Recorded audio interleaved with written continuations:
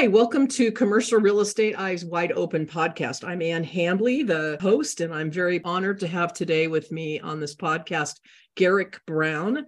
Garrick is, I would say, how to describe him as really a renegade researcher, a guru in the industry. His primary focus has been on retail, where he's worked for, most of the major brokerage firms, and he's a speaker commonly in the retail area. So welcome, Garrick, and let me let you give a better background on what you're doing today and all that. And what a joy. I've been, if you're involved in any sort of analytical work for commercial real estate, you have to pay attention to the CMBS market. And you're the queen of that. So I've been following you for a long time. It's a deep honor that you've invited me on. So I'm a guy that goes back into this industry to the mid-90s. I was a generalist research analyst at first. I quickly found my footing in the mid-2000s, really honing in and focusing on retail. Doesn't mean that I don't understand the other food groups, and certainly, what's surprising, even to me, after the challenges of the last few years for retail, that I could actually sit here one day down the road and say, wow, retail is not the most challenged food group anymore. Yeah.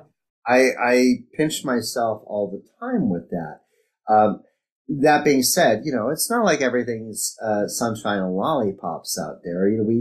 We have all of these recessionary concerns that I think in the marketplace, to me, one of the most interesting things is it's all coming down to the inflation rate and the Federal Reserve response to that, which has created a very bizarre dynamic because every time right now we get an amazing jobs report, it actually sends the markets tanking because they're so fearful of a further interest rate hike.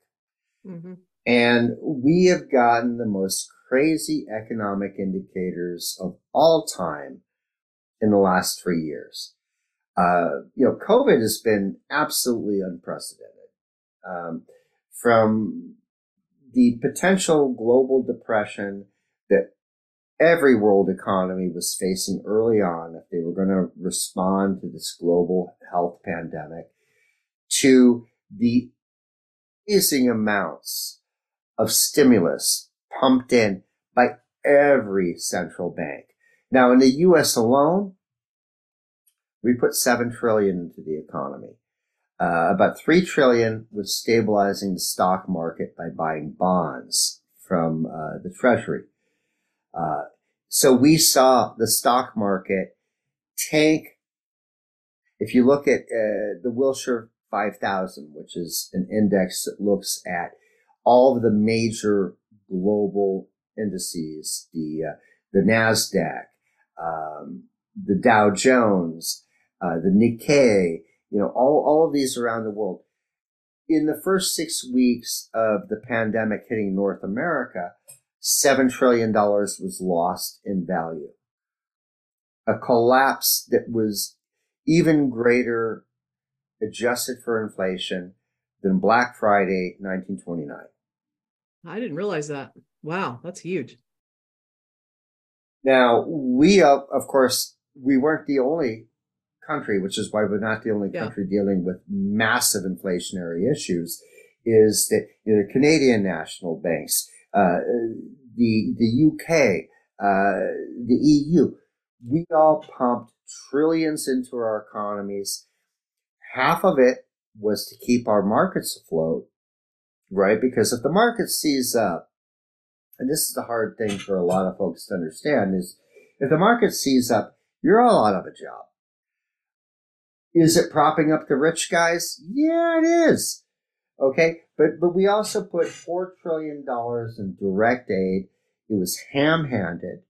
It took a while. I mean, that's why, like, if you look at the restaurant industry, The average restaurant, if there's such a narrow margin business that we saw record failures on that front. And that by the time the money was flowing by September, October, it was too late for many. But what we saw in the stock market is we saw that $7 trillion loss being regained by August 2020. And then it blew up even further, because if you put all this money into the market, direct stimulus to individuals, direct stimulus to businesses, suddenly they had this cushion and it went nuts. Like the stock market shot up 50% more than where its average was prior. And that wasn't just for Peloton. It wasn't just for Amazon, right? It wasn't just for the companies that benefited from pandemic experiences. And now this whiplash, it's like we're coming back to normal. Yeah. I do think if we don't have a recession this year, this is the year that normalcy returns. But if you look at the National Association of Business Economists, which is this think tank of all the top guys, I wish I got invited. I'm not, but Goldman Sachs, like all the top guys, the Blackstone people, the Coke people, every industry, it's about 100 players, and they do these surveys. In October of last year, 80% of them said we were either in a recession now or we would be imminently. And they did that poll again in early January, and it's 51%. That think we are in a recession now or will be? Or it's imminent. And the big shift is that we went from a 9% inflation rate in June, that the Fed's moves have been working, and it's now in the sixes, the low sixes, as of January. And on top of that, and this is the big question mark, the labor market hasn't slowed. The labor market actually, now here's the thing about the Department of Labor. They'll report unemployment numbers about 2 weeks after the month that just ended, right? Mm-hmm. There's a report that I have found way more interesting that they do, but it lags by a month. It's called the JOLTS report, which is the Job Openings and Labor Turnover report. Mm-hmm. And the latest available is from December.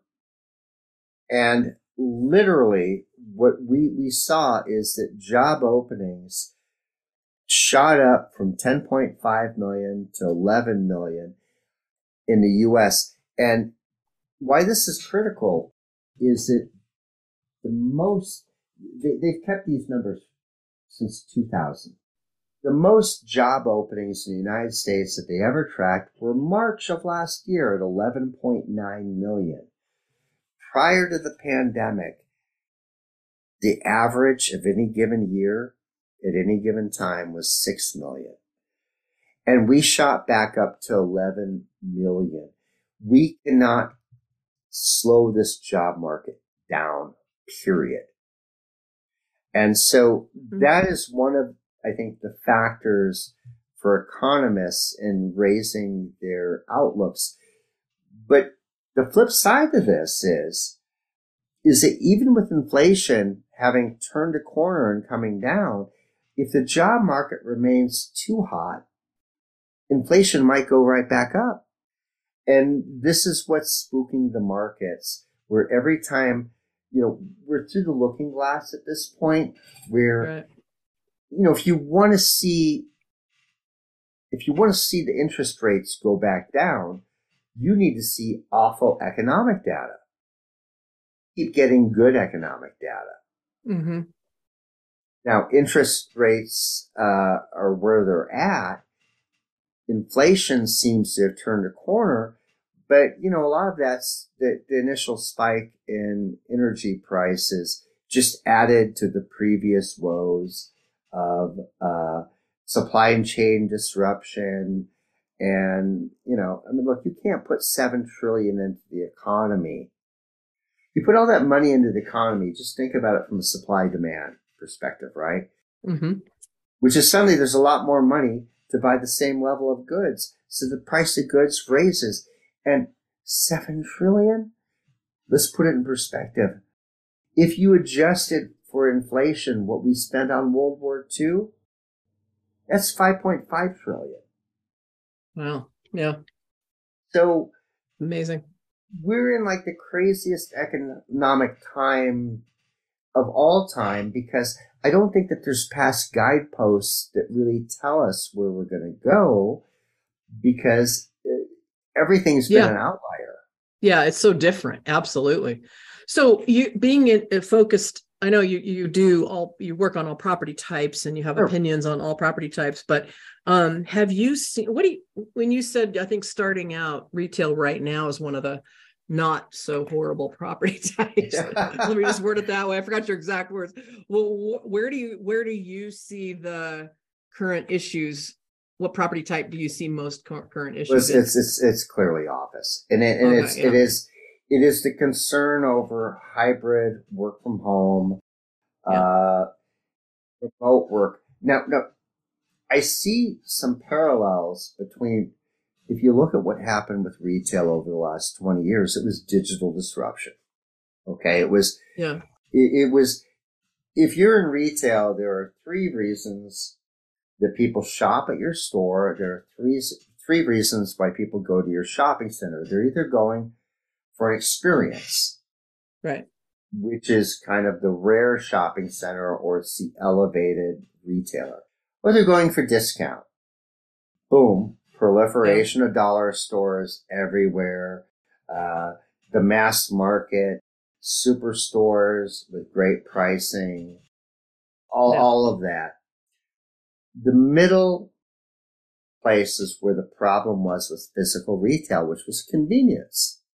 Yeah. And for me, I look at it like, look, I love Banana Republic. I'm a Gen Xer. I like my khakis. I came along. If you look at, say, a company like The Gap at their peak in the early 2000s, across all their concepts, they were going to be in every mall in the United States. They're going to have 2,000 to 2,200 locations. They were going to be convenient to you as a consumer. And maybe worse, because my generation sucks. Gen X, we are so uncreative. We wanted homogeneity. Like, we loved the idea that Gap in Portland, Maine and Portland, Oregon, I knew what I was going to get. Yeah. Well, along comes e-commerce, and there's nothing more convenient than ordering while you're sitting on your couch. Right.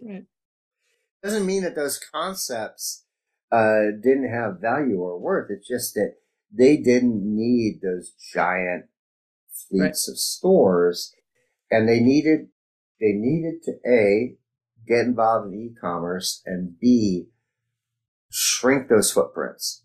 Right.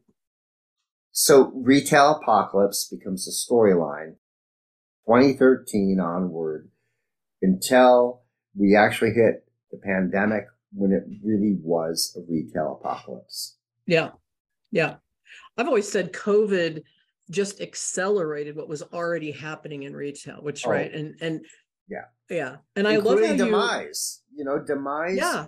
I mean, we saw record closures and bankruptcies, but the thing is, everybody who made it through, for the most part,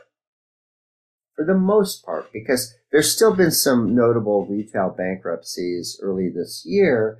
Look, I love Bed Bath & Beyond. They were on a bankruptcy list before COVID. Party City, bankruptcy list before COVID.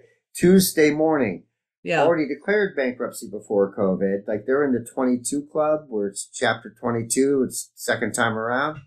Is that a real thing? That's pretty good. I'm coming up with it. Okay, that's good. I like. Don't worry. There's been some buffet chains, important buffets, because COVID killed them, but there's been some buffet chains in chapter Right. 33, right? Oh, wow. Yeah. Yeah. Okay. But Yeah. the thing is, you also saw this acceleration of e-commerce. Now, the one thing that drove me nuts about the markets is that so much of the stock market speculation was that COVID changes would never come back to Earth. Peloton is amazing, okay? Right. They have a place at the table. Their problems today are not their concept. Their problems were investor expectations that you're going to take over the world and we're never going to go back to health clubs again. Yeah. That was stupid. Yeah. Anyways. So let me ask you before you go too much further. So retail, I hear you, and I love how you categorize them. I've never seen it done into experiential, discount, and in the middle is the convenience, and the convenience are really the ones that are being hit the most. So it was already in place, this switch on retail pre-COVID. COVID just accelerated it. I think you agreed with that, right? It did. And if you were in that middle category, yeah, A, you had to shrink your footprint, and B, your strongest way to compete would be to raise the consumer experience. Yeah. Become experiential. Yeah. Or go discount, but right. Discounting is a matter of scale, right? Right, right. Yeah. Nobody can compete with the buying power of a Walmart. Right. Don't even try. It's a lot easier to invest in things that maybe used to be commonplace in the 1980s, like actual real customer service. Yeah. Oh, that's long. Yeah, that's long gone, right? Market pressures made people eliminate these things over time as if they didn't matter, and they do. I know they do matter. Absolutely. So let's go back. Let's go back to Office. No. Sorry, we just both have so much to say, right? That's why I started this podcast, so I could, get all this out, right? So let's say, take Office. I love your perspective. So I agree with you that right now Office is struggling the most because of, from what I see, and you don't have to be that smart to see that because it's just right in front of us all the time. It's because of, I think, the long-term effect of COVID and the hybrid work arrangement, but probably it started before then too. So talk to me about how the digital disruption affected Office, if it did pre-COVID, or did it? Oh, well, no, I mean, I don't think it did pre-COVID. Okay. I don't, but I also think that the digital disruption hitting Office doesn't have a growing 20-year time span that retail had. However, I'll say this about retail in the pandemic. It was as if the ugly bandage got ripped off by going through all of our pain at once. I do think the Office is going through that, but there's some major differences. And for me, the big one is that in retail, digital disruption happens and you don't have a choice. You have to meet the consumer where they want. Mm-hmm. Employers, on the other hand, have leverage. Mm-hmm.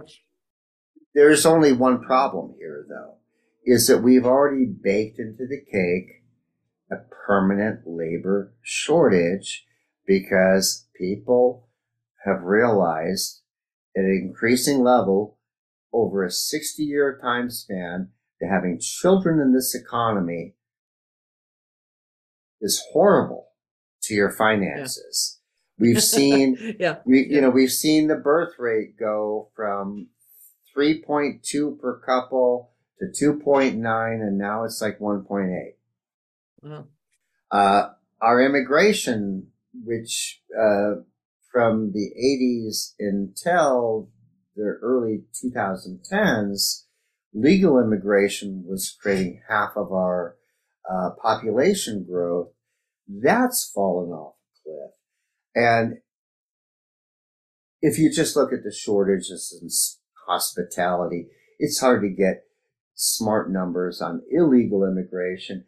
I know a lot of people, it's a huge concern, but all of the numbers seem to suggest that illegal immigration hit its peak in the early 2000s, never fully went back to previous levels after the Great Recession. And not that I'm supporting illegal immigration, I'm just saying that we have a depleted worker pool. Now, when I look at the office market, though, okay, you're a manager, you have leverage. And having managed a large staff from afar during the pandemic, I think that there's a lot of misnomers. I think, for one thing, I found that 2/3 of my staff lost all focus of separation between work and home, and they outperformed. Like, if you're in real estate research, you get gutted in downturns, and we got gutted. Sure. Yeah.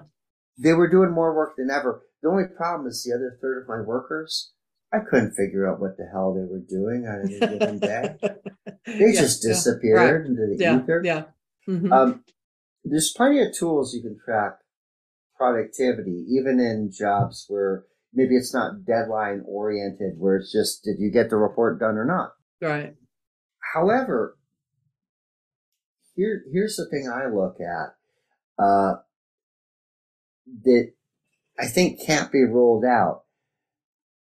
Worker isolation, depression rates, all these things, they've done nothing but climb since the pandemic. People are losing our socializing spaces because of digital disruption. It started in retail.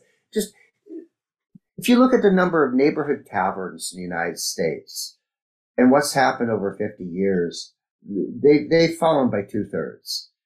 And you might say, well, that's probably good. We're not just a bunch of drunks anymore hanging out at the bar. But every category of where we have a third place. Yeah, to get together, right? Yeah. Yeah, that third place, you know, I mean, I always loved the fact that the guy credited with being the father of the American Mall, architect named Victor Gruen, was a big proponent of that.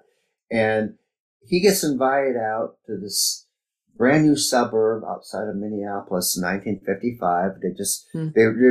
In fact, the Interstate Act hadn't even happened yet, right? But it was all about to blow up the suburbs. And he goes out there and he's like, this is a soulless place. There's the first place where people live. There's some of the second place, although mostly they just live in their cars. There's no third place for us to commune. His initial designs for a mall, half of it was the commercial side. The rest of it was dedicated to social meeting space, the arts, educational, library, extremely mixed use. Now, this developer goes, hey, thanks, Vic. I'm throwing out this half.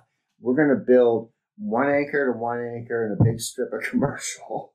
And that's what became the mall for 40 years until, you know, now everyone's trying to recreate the mall based upon what he initially designed and a focus on meeting space. When I look at the office space, what I see is a lot of lonely, disconnected workers that want autonomy, that if you are smart, you can lure many of them back into the fold. You cannot do this being heavy-handed jackasses. If you think you're going to, in a labor market where we're still at 3.4% overall employment, and you're in tech, trouble. So I look at the market right now. I think there will be a great normalization that happens. And if I look at office users, first off, if you're a small space office user, a small professional building office user, chances are you're an older demographic, well established in your field. And by the way, all polling shows that you're the ones that want to show up at the office the most. Yeah, that's right. Because it's been ingrained into us from birth, right? That's all we knew was you go to work every day and, you know, right? And even if you could economize on space, you can't give back much if you're a 5,000 square Yeah. foot user. That's right. Now, the big challenge is going to be those large floor print users Right. of highly skilled people who are going to balk at Yeah. this and for whom you might not have leverage. Right. And if you expose too much leverage, frankly, you could be shooting yourself in the foot. To all of those, and I would say tech is at the forefront, lure the flies with honey, not vinegar. Remind them of the things that are actually real. The depression rates are real. The people needing a social interactions place are real. And all of those things, especially if someone's just saying, I don't want to be here 5 days a week, but the 3 days a week of collaborative time and then 2 days a week of get stuff done time at home. Right. Right. Nobody has the tools to measure productivity like the tech guys to begin with. Yeah. Right. Right. And I'm not just talking about keystroke measurements where you can tap into someone's work computer and you can see, oh, these people are very busy. And by the way, if some of the keystrokes are insane, then you just know that somebody put a can of Coke on the turn key. Right. Well, it's like the kids did during the pandemic for school, right? I mean, they put up right. Right. How did little James become a 3,000 word a minute typist? Right. There are ways out of this. Yeah. But, the challenge is, the office class is like a $4 trillion asset. And let's just assume, okay, let's just say that it's a 3-day-a-week model, and you took 5 stories of space at a major CBD high-rise, and you realize, okay, we're going to consolidate space. We're going to get rid of the private offices, except for some of the C-suite that need it. We're going to get rid of cubicles. We're going to have housing space, right? Yeah. We still need meetings, the all hands on deck meetings. Our ability to cut our footprint is maybe going to be 20%. Maybe. Yeah. Unless you want to do something like there's a food hall downstairs and we'll just arrange our meetings to be there. But I don't see big corporations doing that. Yeah. So the space givebacks are going to completely peak out this year for sure. It's going to be an endless drumbeat of office apocalypse, like what I saw with retail for years. Right. Well, where I'm really seeing it having an effect on an owner is when you've got a loan. Let's say you've got, and a lot of these CMBS loans have this, where 1 or 2 or 3 of the top major tenants their lease expires right around your maturity date. And your maturity date's in 23, 24. Well, capital markets are essentially frozen. Like what are you going to do? And you don't know, especially if the tenant and the maturity are in 24. So you can't get a confirmation from tenants that they're going to need the same space yet, but all these decisions are being made and it requires some extension or something from a CMBS. It's incredibly frightening. Like San Francisco, just, I live up in Sacramento, but I'm down in San Francisco all the time. They're already pushing, a 30% vacancy rate. But what's really interesting is there's a company that does the security fobs for office space called Castle Systems. Yeah. Look at their data. The markets that are not going back to normal are high tech markets. It's San Francisco and San Jose are at the bottom of their scale, both below 40% daily attendance in office, whereas the Texas markets from almost day one stayed at 60%.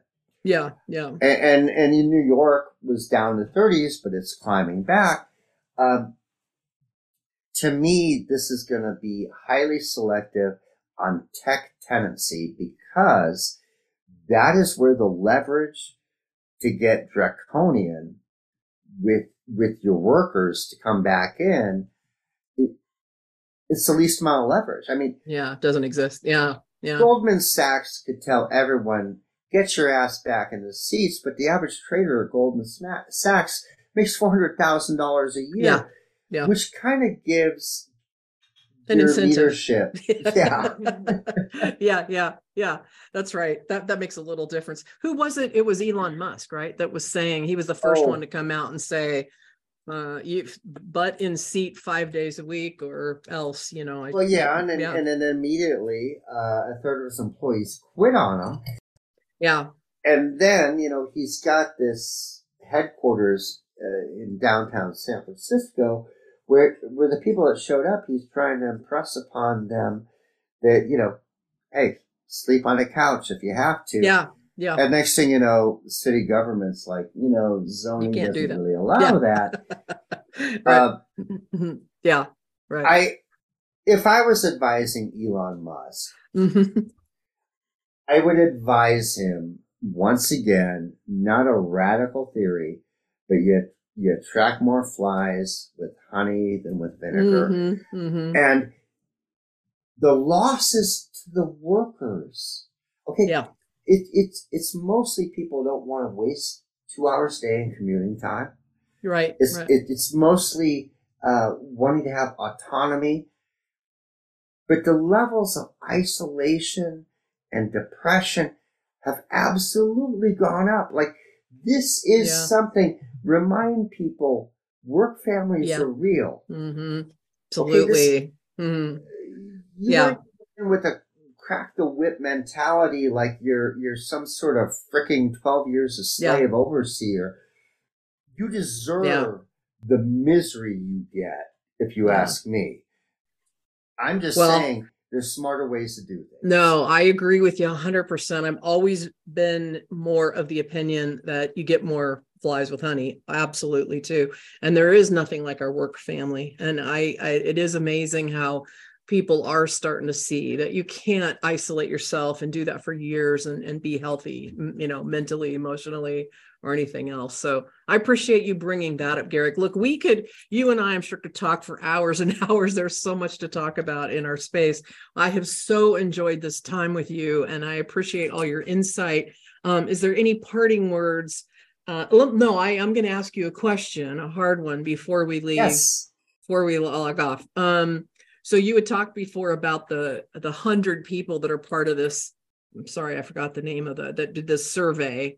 100 really senior people that are part of the survey, and they talked about, are we going to be in a recession or the NABE? Yes. Okay. So it's a coin flip. My question is, what do you think, Garrick? What do you think? What's your opinion? Are you with them in the 50, whatever you said, 51%, or do you feel it's different?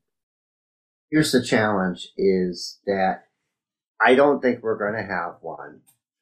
However, the problem for our industry, not the economy as a whole, the problem for our industry is that not having a recession may be more problematic if we have a year of no or slow growth, the slow session, the Nocession, than actually having a bottoming out point, certainly on the investment side of the marketplace, because you already have this giant gap between bid and ask. The buyers, they're expecting a recession. They want recession prices. The sellers are trying to cling to hopes of yesterday.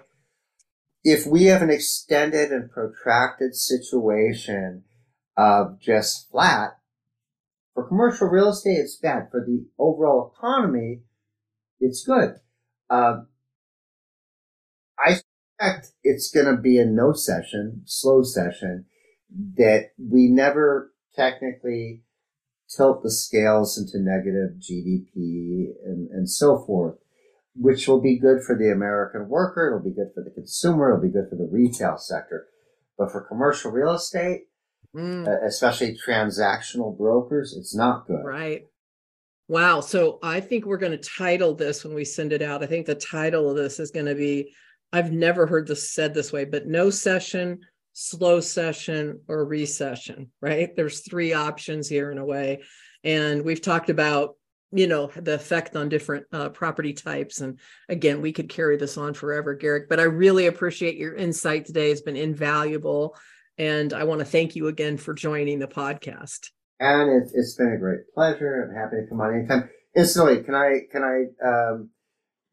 plug Please. 2 things I'm speaking Please. of? Okay. On March 7th in Los Angeles in the morning, I am doing a keynote speech at the Entertainment Evolution Experience show. And this is going to be about Gen Z, your next consumer, what to expect. And then weirdly enough, I booked something that same night in San Francisco that I'll be speaking at a dinner at the Care Group, which is a nonprofit that raises money for underprivileged kids in the Bay Area. It's going to be a big thing on life sciences, where I'm going to share a brief economic update on life science properties. And we've got a very special guest who had a fatal diagnosis and whose life was saved by these new emerging technologies, one of them not even on the market yet, that I think that the guests will find really intriguing. So, and it's for a good cause. That puts things in perspective, and that's a great note to end on. And I hope everyone that hears this that's in that area can definitely join. Thank you for sharing that. Thank you, Garrick. Thank you, Anne. Great talking to you.